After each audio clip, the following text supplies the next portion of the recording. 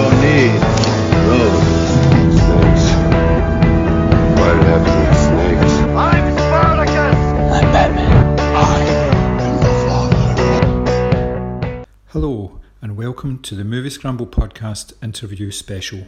In this episode, I'm talking to director Adrian Shergold, who was at the Glasgow Film Festival to present his film Denmark, a bittersweet comedy that stars Rafe Spall. Enjoy. I'm 34 years old. I've been out of work as long as I can remember. My own mother's ashamed of me. Your father was a pain in the ass, but you know what? I think you've even beaten him. I live beneath a mental case who plays loud music day and night. But where I come from, there isn't a chance. Oh, shut up, you pussy! Sometimes getting locked up in prison is a 5-star experience. And it definitely is if you're doing time in Denmark. So you started as an actor? I did. And obviously, I mean, you've had a... Long career. I didn't want to say long. That I'm an old dog. So, did you always want to direct, or was it something that you were... No, it sort of came by absolute chance. I went to drama school, trained as an actor, thought that's what I wanted to be.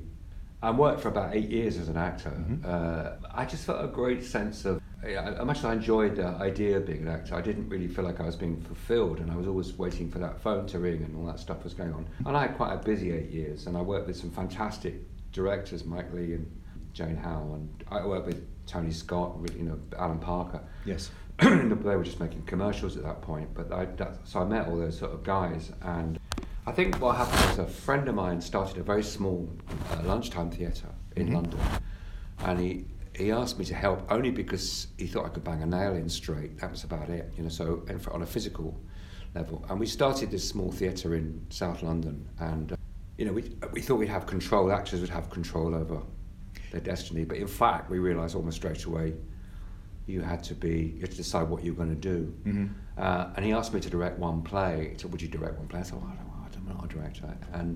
But I knew a writer really well called Barry Keefe, and I'd been in some of his plays. So I asked Barry whether I could direct one of his plays, and I just got the bug.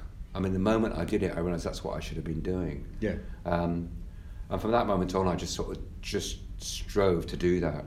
But I always really, to be honest, loved film and cinema. And as a kid, it was I used to get there and be so excited. And I still am excited by going to the movies more than I am going to the theatre. It's a bit of hit and miss, the theatre, but somehow cinema, you think, well, I'm going to invest in this. And so I just loved film. And I was brought up on sort of the 60s films, the sort of Joseph Losey and that, the extraordinary bunch of people, Louis Malle and stuff like that. Yes. So I started directing, and then I got onto the BBC Directors course, which meant I went off and did like 3 months working at the BBC as a independent. I mean, it was an exterior. When I say exterior, it was an outside directors course. So they brought 5 directors from the theatre in and trained them to be what they thought were TV directors. Mm-hmm. I did that course, and then I just chased around the BBC with my tape saying, give me a job, and eventually got a job and started directing TV drama. And from then I just wanted, I wanted to pursue the whole thing about trying to make single films. But I, in that career, I had done some fantastic jobs, like The Winter Sun, worked for Channel 4 doing a film called Clapham Junction, did a thing called Births, Marriages and Deaths, Tony Brown's thing. I did a fantastic series called Holding On for the BBC, which was an 8-part thing, written by Tony Marchant, who was a friend of mine, and we worked together for years. And the sort of bug just took over. And odd enough, at that time I still wanted to make independent single films, but actually there wasn't the market then. And then it started to become a market for it. But you met people like Working Title and said, well, you're always busy, why are you worrying? Why do you want to make single films? But I did. And then slowly out of that, I've made single films and so on and so on. So it's been a sort of, I come from the wrong side of the tracks in one way. I was a working class South London boy. And when I started off directing, I realised that predominantly it was Oxbridge. Mm-hmm. And the industry, the BBC was Oxbridge. And so you were sort of fighting that thing in a sort of nice way. And the people that had an influence on me early on were people like Alan Clark, TV director, film director, and Mike Leigh was really helpful to me. He was my monitor when I was an Arts Council director. So that's how it all started. Nice, that's really good. You obviously spoke about your variety of work. What do you prefer? Do you prefer television work or do you prefer films? The best thing about films, TV tends to be like fish and chip paper, it's like it's on and it's out and it's thrown away. There's something about the longevity of film, so you feel like you've got a film and actually it's more personal and you pursue it and you try and keep it going and it has a life, it has more of a life and if it's something you really care about, you feel much more connected to it. It's more the auteur thing that actually you're much more to do with the process. Yes. I've just been doing a thing in Europe for a German company with ZDF money and Fuji Films money, and as much as I enjoy it, it's a bit like suddenly you're in a producer-led industry rather than a director-led industry. And films is much more generally director-led. The director as the TV focus. tends to be writer-led and producer-led. So Yes. that's the big difference. I notice with your TV work, you tend not to just drop in and out of series, especially stuff that you've been doing recently. You've been involved with, there was 4 and 5 episodes of a particular series. I always thought I would, to be honest, what I did with the German project, initially I read all 9 scripts, or I had 10 scripts of this thing, and I always assumed that that's what I'd do. I'd do all the 10. And then just purely because of the logistics of that, they didn't want to do that. But I remember, sometime years ago when Poldark restarted, I met the people talking Poldark, I said, well, I'd only be interested if I did the whole lot, the whole first series, just to keep a continuity with actors and the way you shoot and so on and so on. But in fact, I realised with something like that, they didn't want, not in a rude way, they didn't want a director to have that much say. They wanted it to be kept by, that Mammoth Films, it was very much that wanted to have a sort of producer-led series rather than a auteur, directors-led. So yes, mainly that's what I've done. I've always done the whole lot. Yes. Or nothing. But the world keeps on changing. So I remember having sort of flirtations with America and going to America to do TV stuff and high-end TV stuff. But somehow I felt like it's an alarming process. You've got 3 weeks prep. You shoot for 10 days. You go into an edit for 5 days, and you go. Yes. You're paid a large amount of money, a lot more than they would be paid in the UK. But somehow it just seems like you're just doing a management job rather than a director's job. You're under a certain amount of pressure just to produce something in what space of 3 weeks' time, and then just move away from it. Yeah. I mean, when I started The Window, my German producer kept on saying, "You're the lead director," but actually I realised I was just director number 1. I don't mean rudely. There was going to be a director number 2 who's now working, a German director. And I realised that I'm removed from it now. I'm watching all the rushes, but they're not really saying to me, I'm not a showrunner as such. So it isn't the same thing as a film would be, or a single thing, or a 4-part project. I'd like to talk, obviously, about Denmark as well. The opening scene of Denmark, just before the credits, before the actual title comes up and says Denmark, I thought it was a wonderful piece of work. It just told you pretty much everything that you needed to know about the character and the situation before he really even uttered a word. How did you pull that all together? Was that all in the script? It was some of it was in the script, but Jeff doesn't write details. He didn't write the amount. I mean, he had a single bed sit where this guy lives in, and he wakes up and he's got to do his birthday card thing. But the story filmically didn't tell you much about Herb. And that was it's my job, it's my job to do that. Interestingly enough, when we first showed that to the execs, they were quite jumpy about that as an opening scene, because actually, Joe Oppenheimer, who was the BBC producer, sort of said, I don't really like these shots that do this, but I just fought for it. I just thought it was a really good way of doing it, and I didn't want to, I didn't want to compromise on it. Yes. So I just stuck with it, and it got in there, and it's a one-shot shot. So, but you start with him, and then you drift around. There he is, and he's doing his thing, and so on and so on. So actually, for me, it was it does tell you the story. It tells you a lot of stories about him. What I loved last night with the audience was that they get it straight away. But convincing producers that, I mean, people look for hooks. Everyone's looking for a hook to start something off. And it's a gentle hook, it's not a sharp hook. But for me, the film's a gentle film in a way. It's not, you can't turn it into something it's not. And it was written by, a lovely writer who has that sort of feel to him, and that's what I wanted to achieve. Yeah, it was more when he comes out of the door and he glances back, and you just know from there that there's something horrible about that place. it repulses him. Yeah. It just does. And from there you just go, okay, right, I'm in for this character, and I'm in for this film because of the way it opened. I thought it's very clever, and as you say, it is very subtle as well. Yeah. So was that the case in the rest of the film? As you say, the script and the story itself was laid out, but it was up to you to... Oh yeah, basically fill absolutely. in I all mean, the- we had to invent things for it, because obviously, I think they'd been to look at Denmark as a location before I joined, but then we went back and we had to find those streets and find a place to make it work and find the club and so on and so on.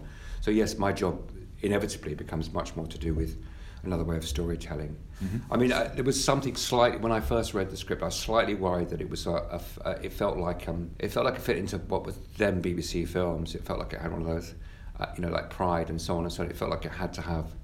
It felt like it was in a system where you have the beginning and then you have some moment where everyone sings a song and then, oh my God, is this? And I just wanted to fight against that, so it didn't feel like it was too much of that sort of, the nice feel-good BBC films, which were some lovely films, and Pride was a great film, but you just felt like I wanted it to have a bit more edge to it, and so did Rafe. So we talked quite a lot about it, and we spent quite a lot of time talking before we started shooting. Yeah, absolutely. It's interesting the way the stuff that was filmed in Wales was very dark and gritty, and it seemed to be very washed out. But then as soon as you go over to Denmark, and everything about that is a lot brighter, it's lighter, it's wider as well. You're using an awful lot of wide shots there, because it's a far more interesting landscape than... I know when there's obviously areas in Wales that are beautiful as well, but you didn't concentrate on those. It was very town-based.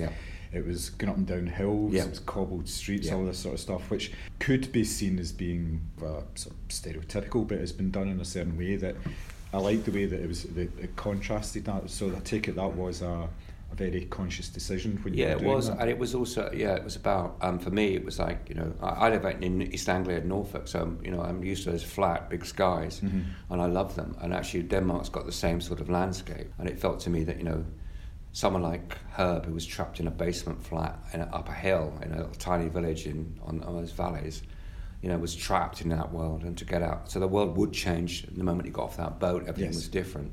And he got to that square and everything's different. And he got to a little hotel room and slightly Coen-esque, but not, not to an extreme. And then obviously, it's a sort of fairy tale after that. But yes, it completely changes. You're expecting a certain narrative up until the point when he gets off, because he's there to do a particular job, and it obviously doesn't work out that way, but it was quite a nice wee surprising turn. You make use of props in the film, like for instance the wee laugh box, to indicate that he doesn't think anything's funny anymore. The fact that he's wearing his father's shoes, he's literally wearing dead man's shoes. The introduction of the dog as well, which I thought was really nice. That's obviously a nice kind of, as you say, a fairy tale element. You've got a sidekick now, and it's obviously man's best friend. Was that all just part of the process? You brought all that together?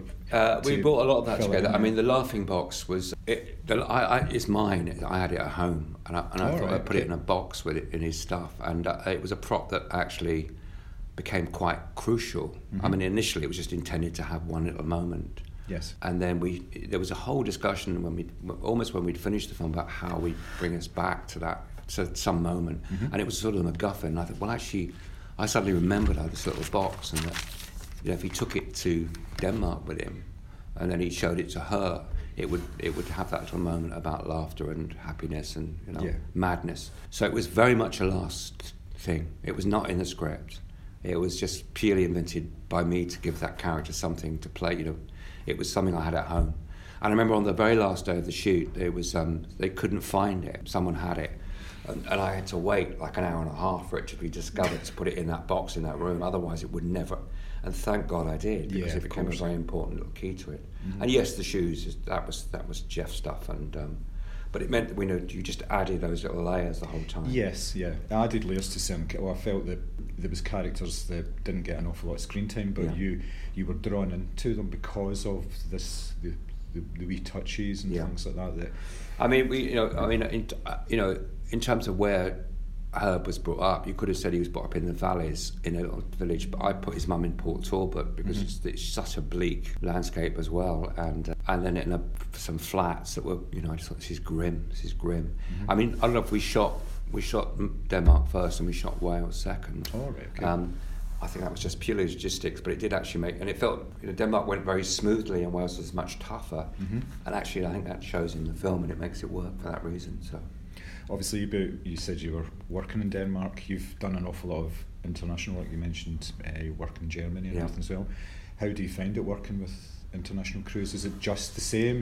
Basically, you're speaking the same filmic language, or what? You're speaking the same film, and I've just been working with a Dutch camera. I mean, my crew on The Window was Flemish, French, Dutch, German, and there was an English writer and me, and an predominantly English cast, or the major cast is English. And it was really interesting to work there because what was bizarrely interesting is that I didn't have to join in with any chit chat. And my wife said every time I said, she said, "You're very rude." I said, "No, I'm not." It just meant I was actually concentrating on that. Yes. So people wanted to ask me a question, they came and asked me in English because I don't speak Flemish and I speak a little tiny bit of French. So it made it, in a strange way, it makes you concentrate better because you're not sidetracked by the gossip. Sometimes actors, if you do a dinner table scene, you just have to walk away because they go into dinner table mode and they tell each other stories and for fuck's sake, shut up. So basically it helps concentration, and I've just enjoy it. I enjoy the experience of working somewhere different. I mean, Belgium was where we've been shooting The Window. It's a much more laid back system than the UK, and you think, wow, do they get away with this? Like one morning I arrived and they said, "Oh, camera truck's not here yet." And I said, "What do you mean not here yet? We're all here. Why is it not here?" They said it got stuck in traffic, and I went, "Okay, fine." That's and then people are just more. It's more laid back. Yes. But in some ways, you just sort of accept that to a degree and expect it. That's the Belgian way. It can be very frustrating because you still got a time frame to work in, and I think in different places it works differently. I mean, Denmark was very organised. It's a very organised country, and everything clicked and worked. I mean, we had a Welsh crew with us there, and for them it was like they had to rethink their job descriptions to a degree. Yes, you have to adapt to the situation, I suppose, don't you? Yeah. The soundtrack of the film, which is very interesting, obviously Richard Hawley. You've worked with him in the past. Yeah, I did a film called Funny Cow with Maxine, and Richard was going to write the music from the word go, and I just loved him. I loved the way he works, and when we were spotting films, he'd come in and, I almost thought, he once said, "Oh, hang on, I've got this," and he starts sort of, and he sings something to it. No other composer I've worked with does that, and they're much more.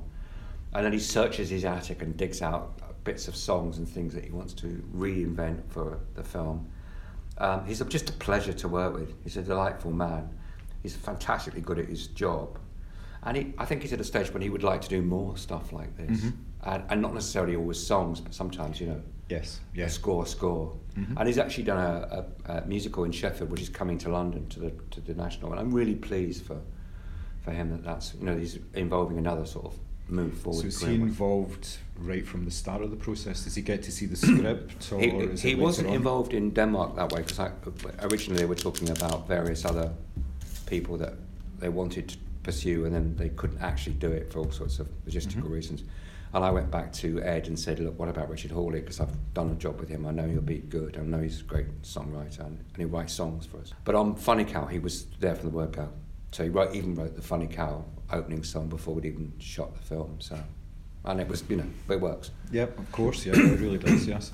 Obviously, you've been involved in so many different types of projects and films. Obviously, Funny Cow and Denmark, there's certain similarities in the sort of social aspects of people trying to basically break the circle. I think Herb says that's what he wanted to do. He had to take drastic action, break the circle.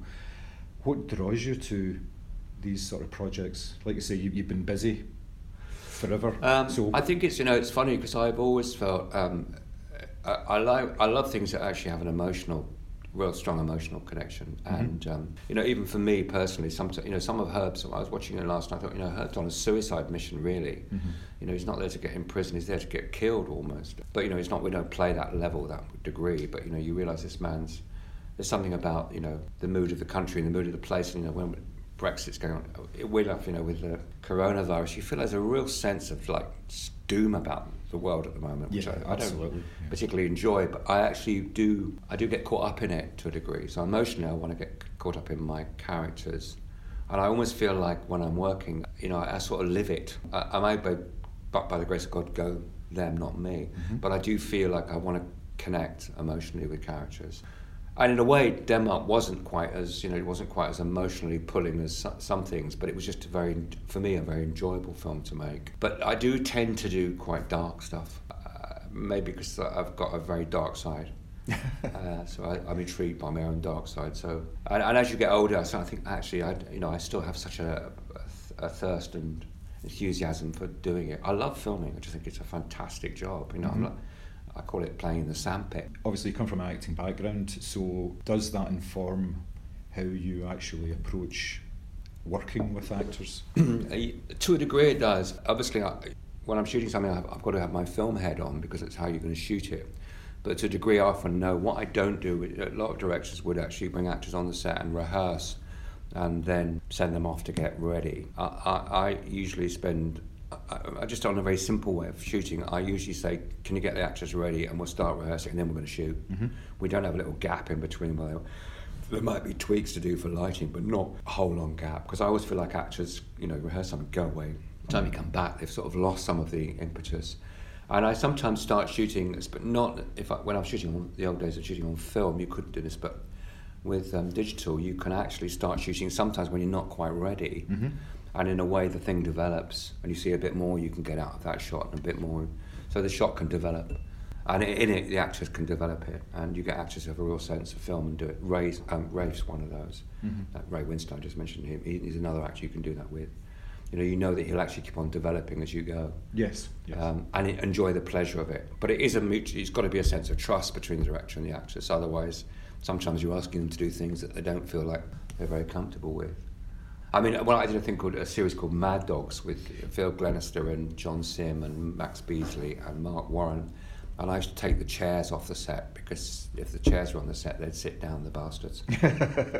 And that, again, that goes towards the momentum of the piece as well. Yeah. So I start a scene with those guys and say, look, this is going to start down here, but by the end of this scene, I want you to have gone through the villa, out, across the garden, be by the tennis court. When you finish this scene, they're like, what? Yeah, just come on, let's see if we can do it. Mm-hmm. And then we'd work out the shot to make that work. So what's next? Obviously, you've mentioned The Window. I'm just finishing off The Window, which is, that is a sort of... I'm not sure what's next, actually. I've got a project which I've been talking about for the last year, which is set in Ireland and in Canada. Mm-hmm. And it's called Cursed, and it's about a true story about a family called the O'Donnellys, who went to a small little town in Lucan they emigrated in 1840. I mean, Jim and his wife did, and they brought up this big family in Canada. And in 1880, the town of Lucan had just had such enough of this family, they tried to massacre them. And it's a story about the trial after that and who survived and the backstory of the thing that the Donnellys. That's been talked about for the last year and a bit. I'm attached. My Canadian producers were in Berlin last week, and we were talking to various people about it. If it does happen, it will happen April, May, June, and we'll start shooting in Ireland and near Toronto. But I sort of don't know, with everything else that's going on in the world, I'm not sure what's going to happen. Yes, everything seems to be getting put on hold at the moment. Yeah, well, I've got a friend who actually is shooting in Rome, and he's on an English production in Rome, and 2 American companies were supposed to start shooting in Rome, and they both pulled out. Yeah, it's not the best of places at the moment. No. I had a friend who just had to cancel a holiday to Venice. Yeah, because there was no way they could. Well, we do. I mean, I think it's ridiculous, but the impact of this is enormous. Mm-hmm. Yeah, for so many industries that will actually be affected by it. Mm-hmm. Maybe we'll have to rethink because of it. Yeah, there's going to be an awful lot of businesses in trouble, I think, over the next 6-9 months. Yeah, which is not a good thing. Doesn't help anyone. No, I mean, even for me, it's like when we say what next, it sort of has to be next, really, because obviously you have to keep on earning a living. But. Yeah, of course. Yes, I really enjoyed the film, and I'm glad that you got a good reception last night as well. That sounds as if it was. Yeah, it's funny. We went. I mean, it was in Dinard, and I used to go to just before it started and talk to the audience, and then he comes on and nip back, and I was just amazed how responsive it was, and the age gap. It would be anyone from sort of 20 to 70 would be having a good time. Yes, which seemed enjoyable, really. I think it has a lot. It has a lot to say about. I mean, I think when we first started that film, we thought it would tie Brexit into it more, but I thought that was a danger because you never know what's going to happen. You don't really know what's going to happen. Yes. Yeah. But there was a little element of Brexit in there because that's all we were obsessed with at the time. Yes, it's been fairly common over the last 3 years maybe. Yeah. So I noticed that they mentioned sort of post-Brexit and publicity materials as well, and I thought it was quite timely, but because it's been on for so long, it's quite easy for you to put elements of that in without actually really speaking to it one way or another. You're just sort of laying out the facts. Yes. Have you seen the Ned Kelly film yet? I have, yes. What was it like? It's excellent. It's beautifully shot, and I really like the fact that it's a completely unreliable narrator throughout the whole film, because it comes up at the start saying this is not a, and then that fades and it just says true story. So it's just excellent. George Mackay, again, just he disappears into roles. He just becomes these guys. You forget that it is actually George Mackay a lot of the time, because I've kind of followed him sort of throughout his short career, and the variety of work that he does is just absolutely amazing. Fantastic. But yes, it's a great film. I thought the sort of the smaller roles in it as well, Charlie Hunnam, and so it's just a great film, and it doesn't feel like 2 hours and 10 minutes. It feels really quick, really rapid. I saw one of his first films, was Snowtown, which was just a gobsmacking film, I thought, and disturbing. Yes, it's quite raw in a way, because it was a difficult time for people to live in and everything, so it doesn't really pull his punches in that respect. He kind of shows it as it is, you know, the things that people had to do to survive, and the fact that they were regarded as being second, if not third class citizens within this very sort of harsh environment. People tended to come together and work together, but anybody with any sort of criminal background were just almost shunned and everything. It's quite a powerful film. I don't know how well it's going to do because of that, because it's a difficult film to market. It was it was released last week, wasn't it? And I just read a couple of reviews for it, so I was intrigued about it, and I'm intrigued. You know, I followed his work because I think he's an interesting director, and I think he lives in the UK at the moment. But you know, he's and it was also made by one of the producers on this, David Hawkins' company, produced it. So I was intrigued about how well it was going to do, and they had quite a battle making that as well. But yeah, I'm sure they did. I mean, it must be an uphill struggle trying to get funding for a project that you believe in and you believe they can find an audience, yet you're having to persuade people to part with money. Yeah, absolutely. Millions of dollars a lot of the time in order to produce something, because obviously they're doing it because they're expecting a return on it, but you're doing it more for the artistic reasons, trying to get a piece of work out there, something that's maybe got a message on it. But that's the kind of stories that you hear all the time. The projects that never seem to, or they almost get there, but it's just funding is pulled at the last minute. You know, there's been a lot of examples of Terry Gilliam. So he's spent his whole career trying to. So you get films off the ground and then they're failing or whatever. And there's a very good podcast, Simon Brew's Film Stories, where he talks about films predominantly from the 80s, and he talks about the sort of production issues that they had, and 9 times out of 10 it's all got to do with the money and the funding and people dropping out at the last minute and things. And this is what actually makes these sort of background stories really interesting, but it must be very frustrating if you're in the eye of that storm where you've got everything ready to go, and then a couple of weeks before you're told we might not have the money to do this, so you need to cut it down. Fun enough, even on Denmark we had a gap because suddenly Rafe hadn't signed his contract, and suddenly Amy Schumer had rung him up and asked him whether he'd be in a film, and you know, he's a friend, so he said, I don't know what to do because this is, you know, Amy Schumer, and I think I should do it. And I said, what impact will it have on the film? I said, well, it'll delay it by 12 weeks. You know, it'll be 3 months before we start shooting this film. And eventually, his agents had agreed that's what he's going to do. So suddenly everyone stopped for 12 weeks. And I remember saying to the producers, no, this is just a disaster for me. Like 3 months, I can't. It's not like I've got pots of money in the bank. I can just sit around waiting for Rafe. Yes, we did actually, and we finally got there. But those things happen. That's only a small thing that happened. But and then the weird thing was he never got his visa, so he never did that film. And there was another whole thing about whether Trump had something to do. You know, his Schumer's brother or father is actually, you know, very opposed to Trump and was going to fuck him over. Anyway, that's another whole story. That's not true. Okay. Thank you very much. Oh, not a problem, yes. Really enjoyed it. Thank you very much. Thank you. It's a pleasure to meet you.